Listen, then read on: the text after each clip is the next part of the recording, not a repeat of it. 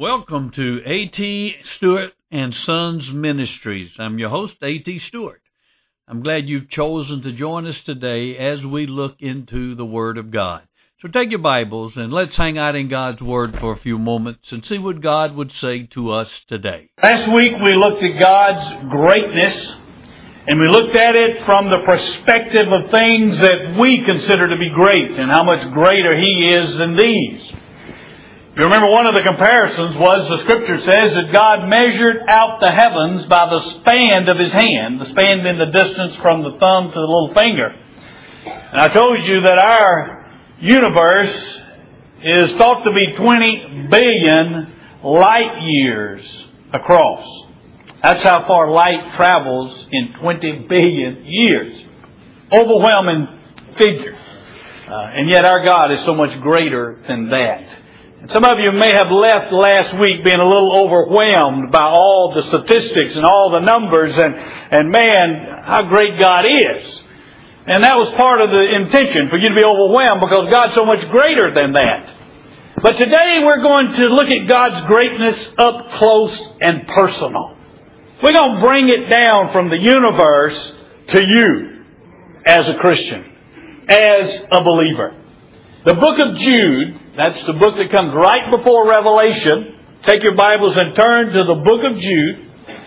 This book contains one of the greatest doxologies in all of Scripture, in my opinion. And in this doxology, we see the greatness of our God up close and personal. In verses 24 and 25. Jude says, "Now to Him who is able to keep you from stumbling and to make you stand in the presence of His glory, blameless with great joy. To the only God our Savior through Jesus Christ our Lord, be glory, majesty, dominion, and authority, before all time, and now and forever. Amen." Now, in this doxology, Jude gives us three things about God's greatness. First, we have God's great power to keep us from losing our salvation. He says, "To Him who is able to keep you from stumbling."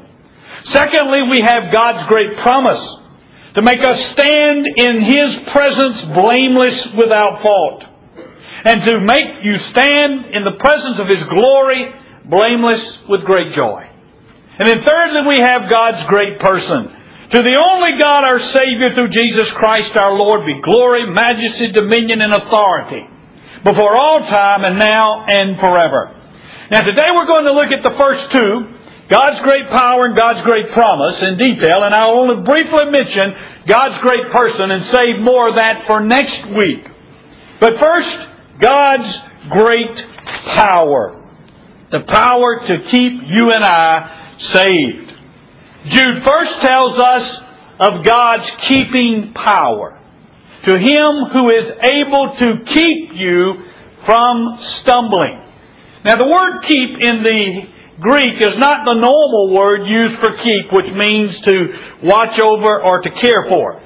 Rather, this word that Jude uses for keep carries the idea of watching in case of attack. It means to keep someone safe, to preserve them, to guard them. It stresses safe custody while encountering dangers. In fact, this word is used by Peter over in 2 Peter chapter 2 to talk about God keeping Noah safe during the flood. He says there in verse 5, "And did not spare the ancient world, but preserved," same Greek word that's translated keep in Jude, translated preserved here, "preserved Noah," kept him safe, "a preacher of righteousness with 7 others, when He brought a flood upon the world of the ungodly." You see, God kept Noah and his family safe even though the dangers of the flood was assaulting them. He kept them safe. He preserved them.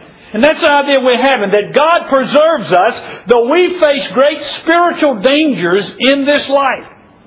Satan would like nothing better than to destroy your faith and cause you to lose your salvation.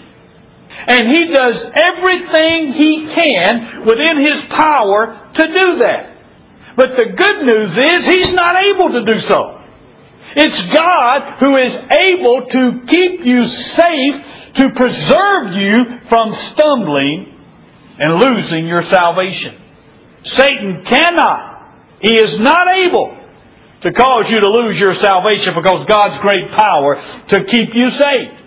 1 Peter chapter 1 talks about this again. As Peter writes to us beginning in verse 3, Blessed be the God and Father of our Lord Jesus Christ, who according to His great mercy has caused us to be born again to a living hope through the resurrection of Jesus Christ from the dead, to obtain an inheritance which is imperishable and undefiled, will not fade away, reserved in heaven for you, who are protected by the power of God through faith for a salvation ready to be revealed in the last time. Now there are three things that Peter tells us in this verse. First, and all of them have to do with our assurance of salvation. First, that God calls you to be born again. Now you didn't have anything to do with you being born again, any more than you had anything to do with you being born the first time. Now what part did you have in that? Nothing. Truth is, you couldn't have stayed in there if you'd wanted to. Mama was pushing you out. I mean, and if that wouldn't work, the doctor would go in and get you. You didn't have anything to do with that. You didn't have anything to do with the beginning of your life. You didn't have anything to do with your birth.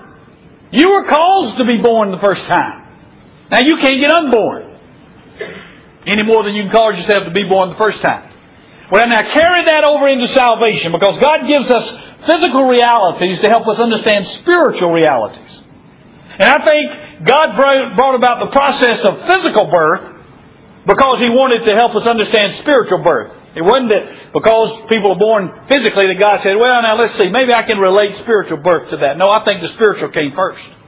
And God in His wisdom said, now I want people to be able to understand spiritual birth, so I think I'm going to not put people under a turnip patch, but I think I'm going to have them born this way so they can understand spiritual birth as well. Now God calls you to be born again. You say, but what about when I asked Jesus to come into my life as my Lord and Savior? Well, that's just like you as a baby when you cried the first time. Now, once you were born, you had to take a breath. You had to breathe out and cry. Well, once God calls a new birth in you, it's going to bring fruition, and you're going to come out and confess Jesus as Lord and Savior. But it's while we were dead in our sins that He calls us to be born again. Now, I stress this because if God calls you to be born again, you can't get unborn. You can't unbirth yourself. You can't lose it because God gave it to you. Now, if you could have done something to earn salvation, if you could have done something to save yourself, then it might be conceivable you could do something to lose yourself. But since you didn't do anything to save yourself, trust me, you can't lose yourself either. He calls you to be born again to a living hope through Jesus Christ, the resurrection of Jesus Christ from the dead. For what purpose? To obtain an inheritance. Now God calls you to be born again so that you could inherit. Now in the days of old when people had masses of inheritance and they wanted to have an heir to pass it on to. And we still, if you have an inheritance, you want to pass it on to your heirs if you have one. But they would even adopt, if they had to have an heir to pass on the inheritance.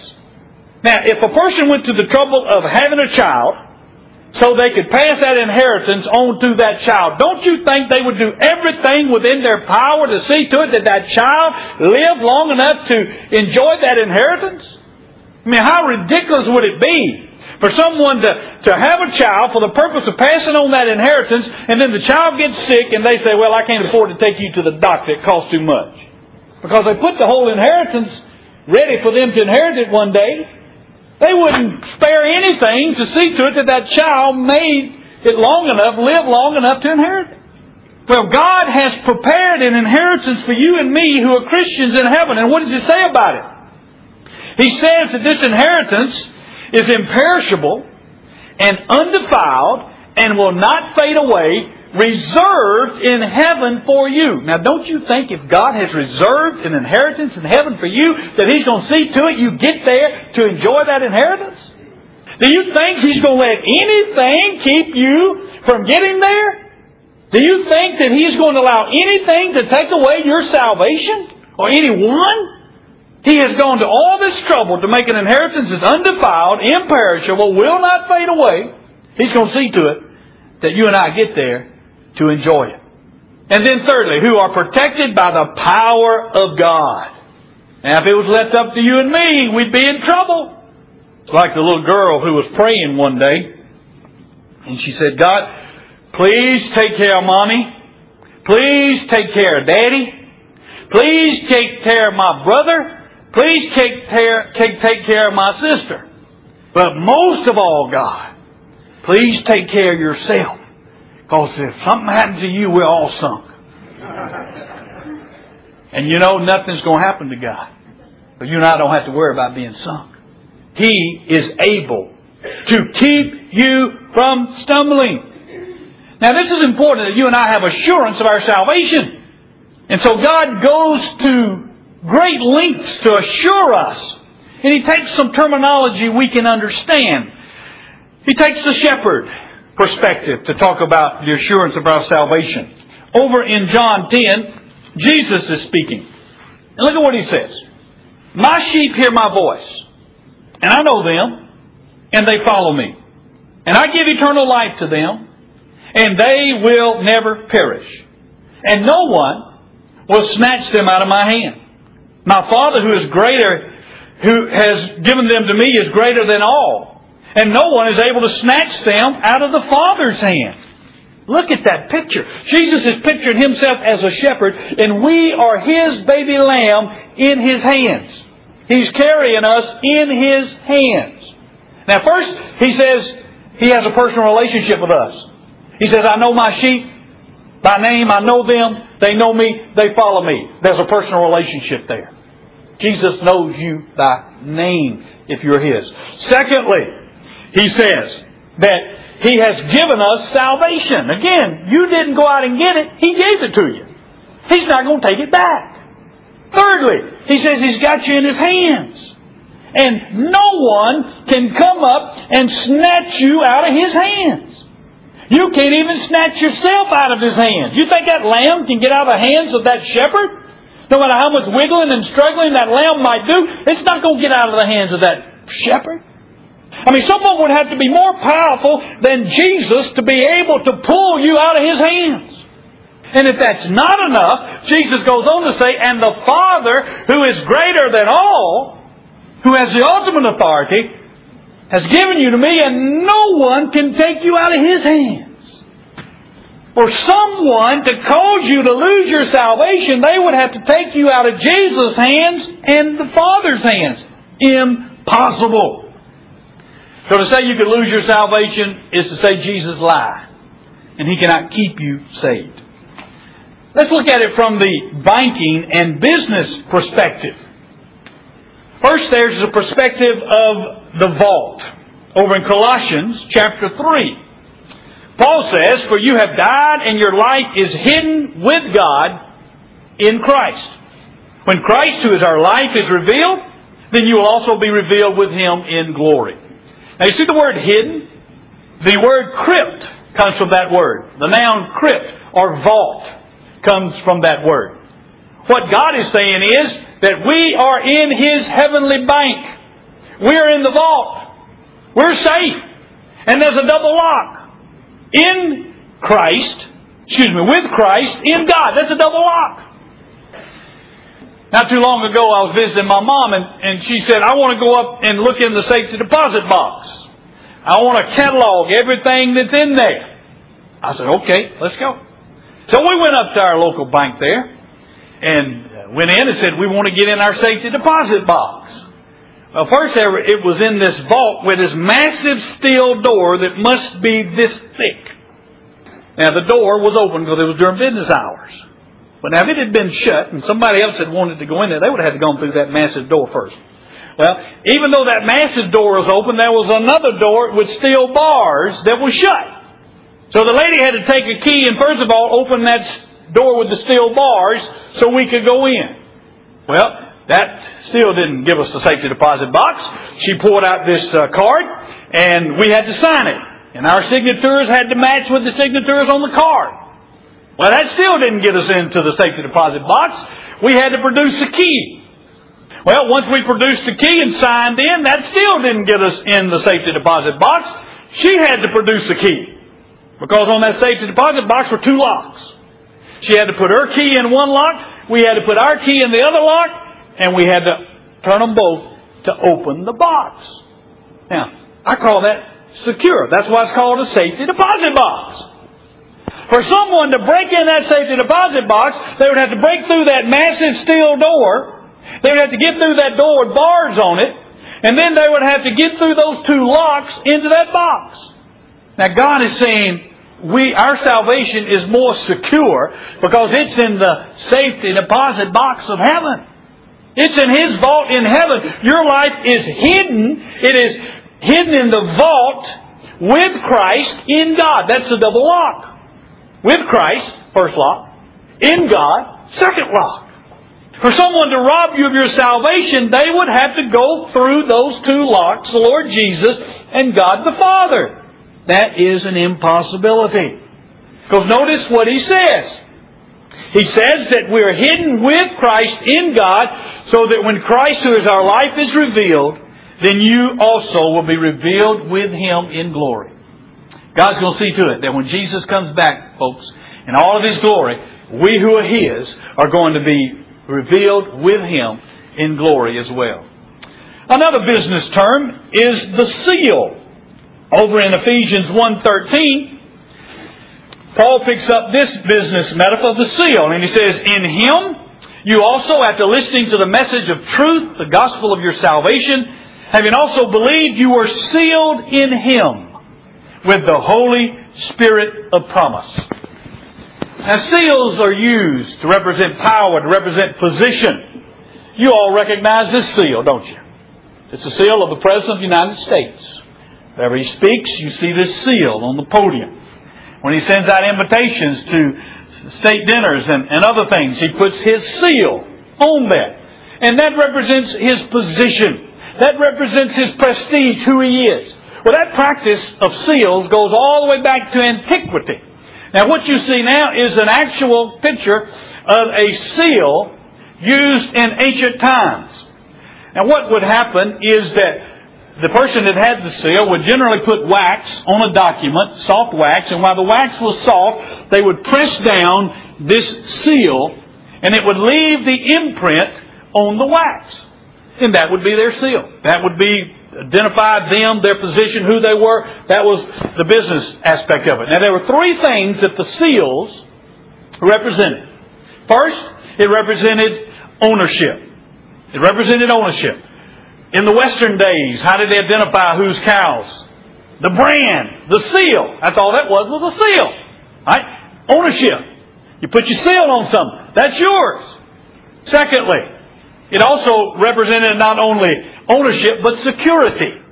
You remember when the Jewish leaders came up to Pilate after Jesus' death, and they said, "Hey, he said he's going to come alive from the dead, and we're afraid somebody's going to come steal his body and then go say he's alive." And so the Bible says that Pilate put a seal on the tomb. That didn't mean he got super glue and went all around the big rock and sealed it. No.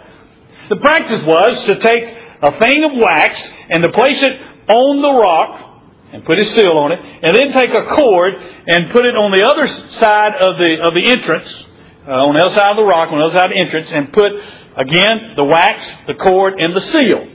So that the cord was stretched from the rock to the surface of the tomb.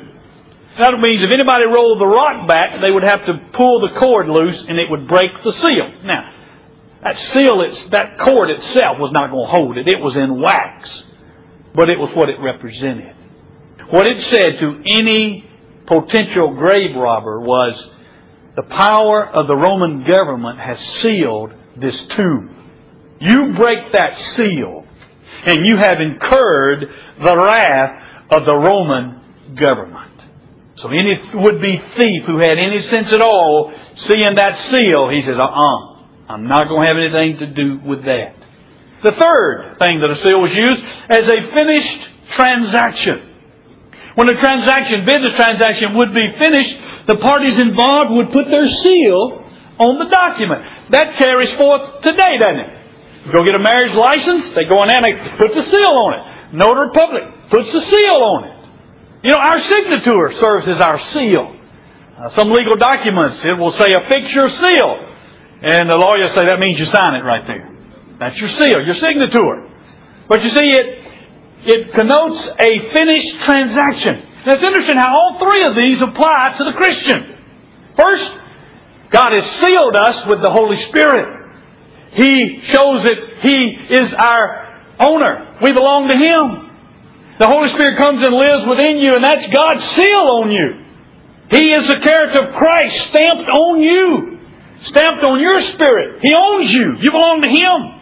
That old devil comes around and he wants to get a hold of you. What does he see? He sees that seal. He knows he can't have you. You belong to God. Secondly, it carries the idea of security. Because God's placed His seal on you, nobody can steal you away from Him. Nobody can overcome His power to keep you. Thirdly, a finished transaction. Our salvation is finished. There is a sense in which we have been saved. Our sins have been forgiven. We have been given a place in heaven. We have eternal life. There is a sense in which we're being saved. We're growing into Christ's likeness. And there is a sense in which we will be glorified with Christ. We will be saved totally. But let me tell you, it is so certain it's a finished transaction. God's already put the seal on it and said, it's finished. It's done. It may not have happened yet, but it's done. Nothing's going to stop it from happening. It's going to be brought about. And so we have the beautiful picture of our eternal security. And then there's a third picture. And that is of the down payment. Earnest money. Again, Ephesians 1:14. Continues to say, the Holy Spirit of promise, who is given as a pledge of our inheritance, with a view to the redemption of God's own possession to the praise of His glory. A pledge of our inheritance. God has said to you and to me, I guarantee you're going to get that inheritance. And I'm going to show you my guarantee is going to be my Holy Spirit. He's the down payment. He's the earnest payment. Now, when I went to buy a house, I had to come up with some money that they called a down payment. Now, that money represented several things. First, it represented I was serious about buying that house. Because I had to put down thousands of dollars to say, I'm going to buy this house. Now, it also represented something else. The next month, I could put down those thousands of dollars, and if the next month I couldn't make the payments, and I went in and said to those folks, look, I just changed my mind. I don't think I really want this house after all. I really don't think I can afford this house after all. Do you think they would have said, okay, well, let us give you your thousands of dollar down payment back? No. They would have said, well, I'm sorry to hear that. Your credit's ruined, and we're going to keep that down payment. You forfeit the down payment because you couldn't perform and come through on your commitment, on your pledge to pay for this house.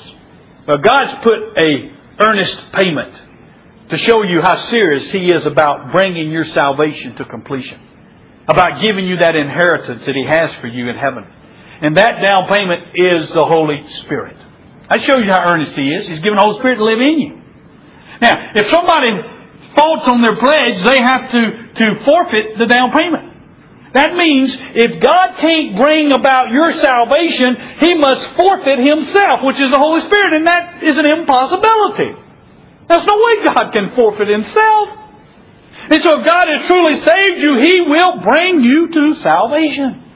You know, what about those folks that join the church and they get baptized and then they drop away and they just get into sin and we never see them again? What happened to them? They never got saved. That's what happened to them. Just because they walked the aisle, just because they said a prayer, just because they were baptized, that's no sign they were truly born again. Because if they had truly been born again, though they may have fallen away temporarily, they would have come back.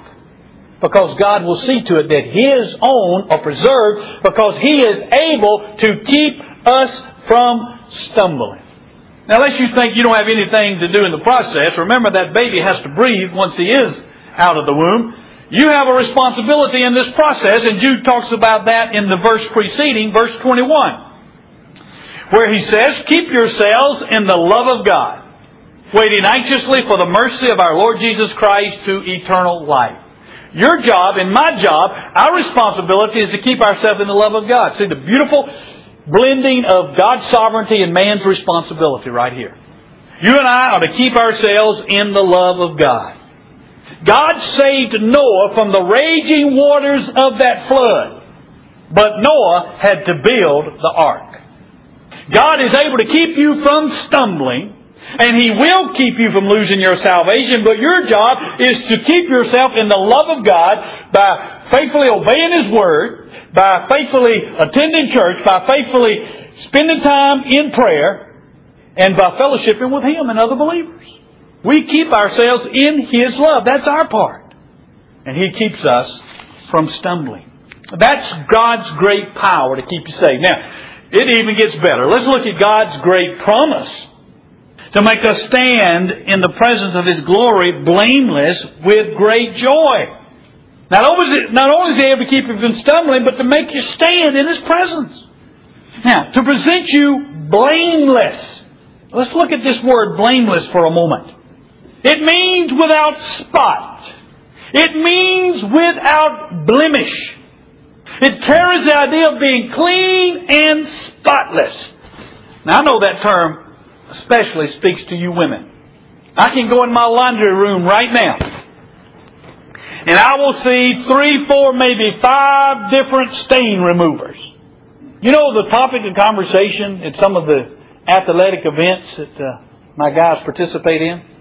I've actually heard the moms, guys, while the game's going on now, in the heat of the game, I've actually heard the moms talking about what they use to get the stains out of the uniform. And what they found to be real effective. It seems like everybody wants their son's uniform to be the cleanest and get the spots out. And when they're playing in that red dirt, it's tough, isn't it? Stain removers. Get that stain out.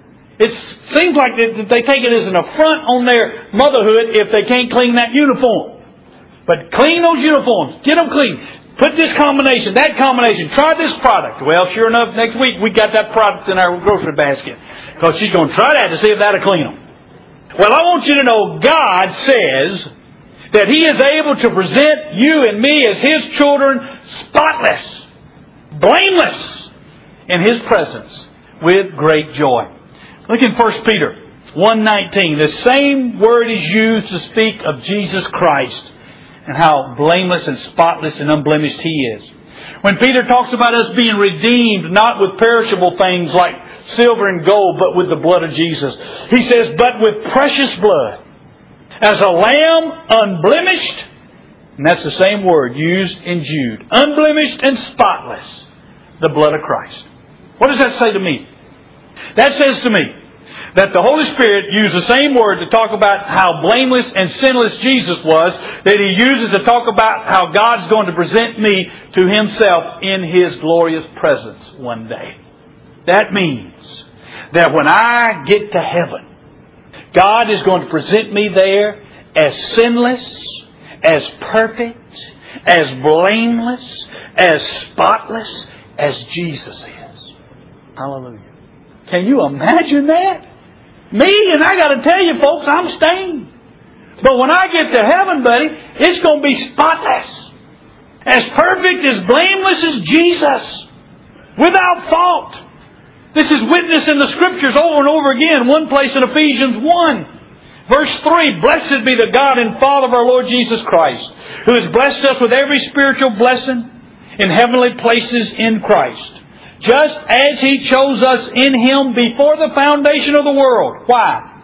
That we would be holy and blameless before Him.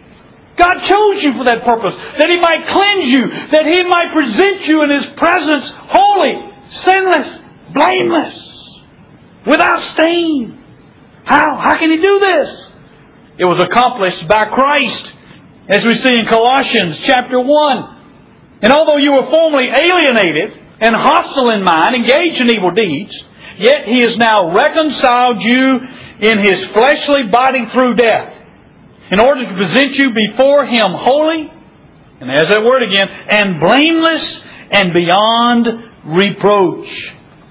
Through His death, Jesus took away the Christian's guilt and condemnation. He was our substitute. His blood is that perfect covering for our sin. His blood has washed us and cleansed us totally. And by His death, Jesus removed the sin barrier between us and God. And therefore we can be reconciled to God. And that's what the word reconciled means. It means to remove the barrier. And through His death and resurrection, He removed that sin barrier.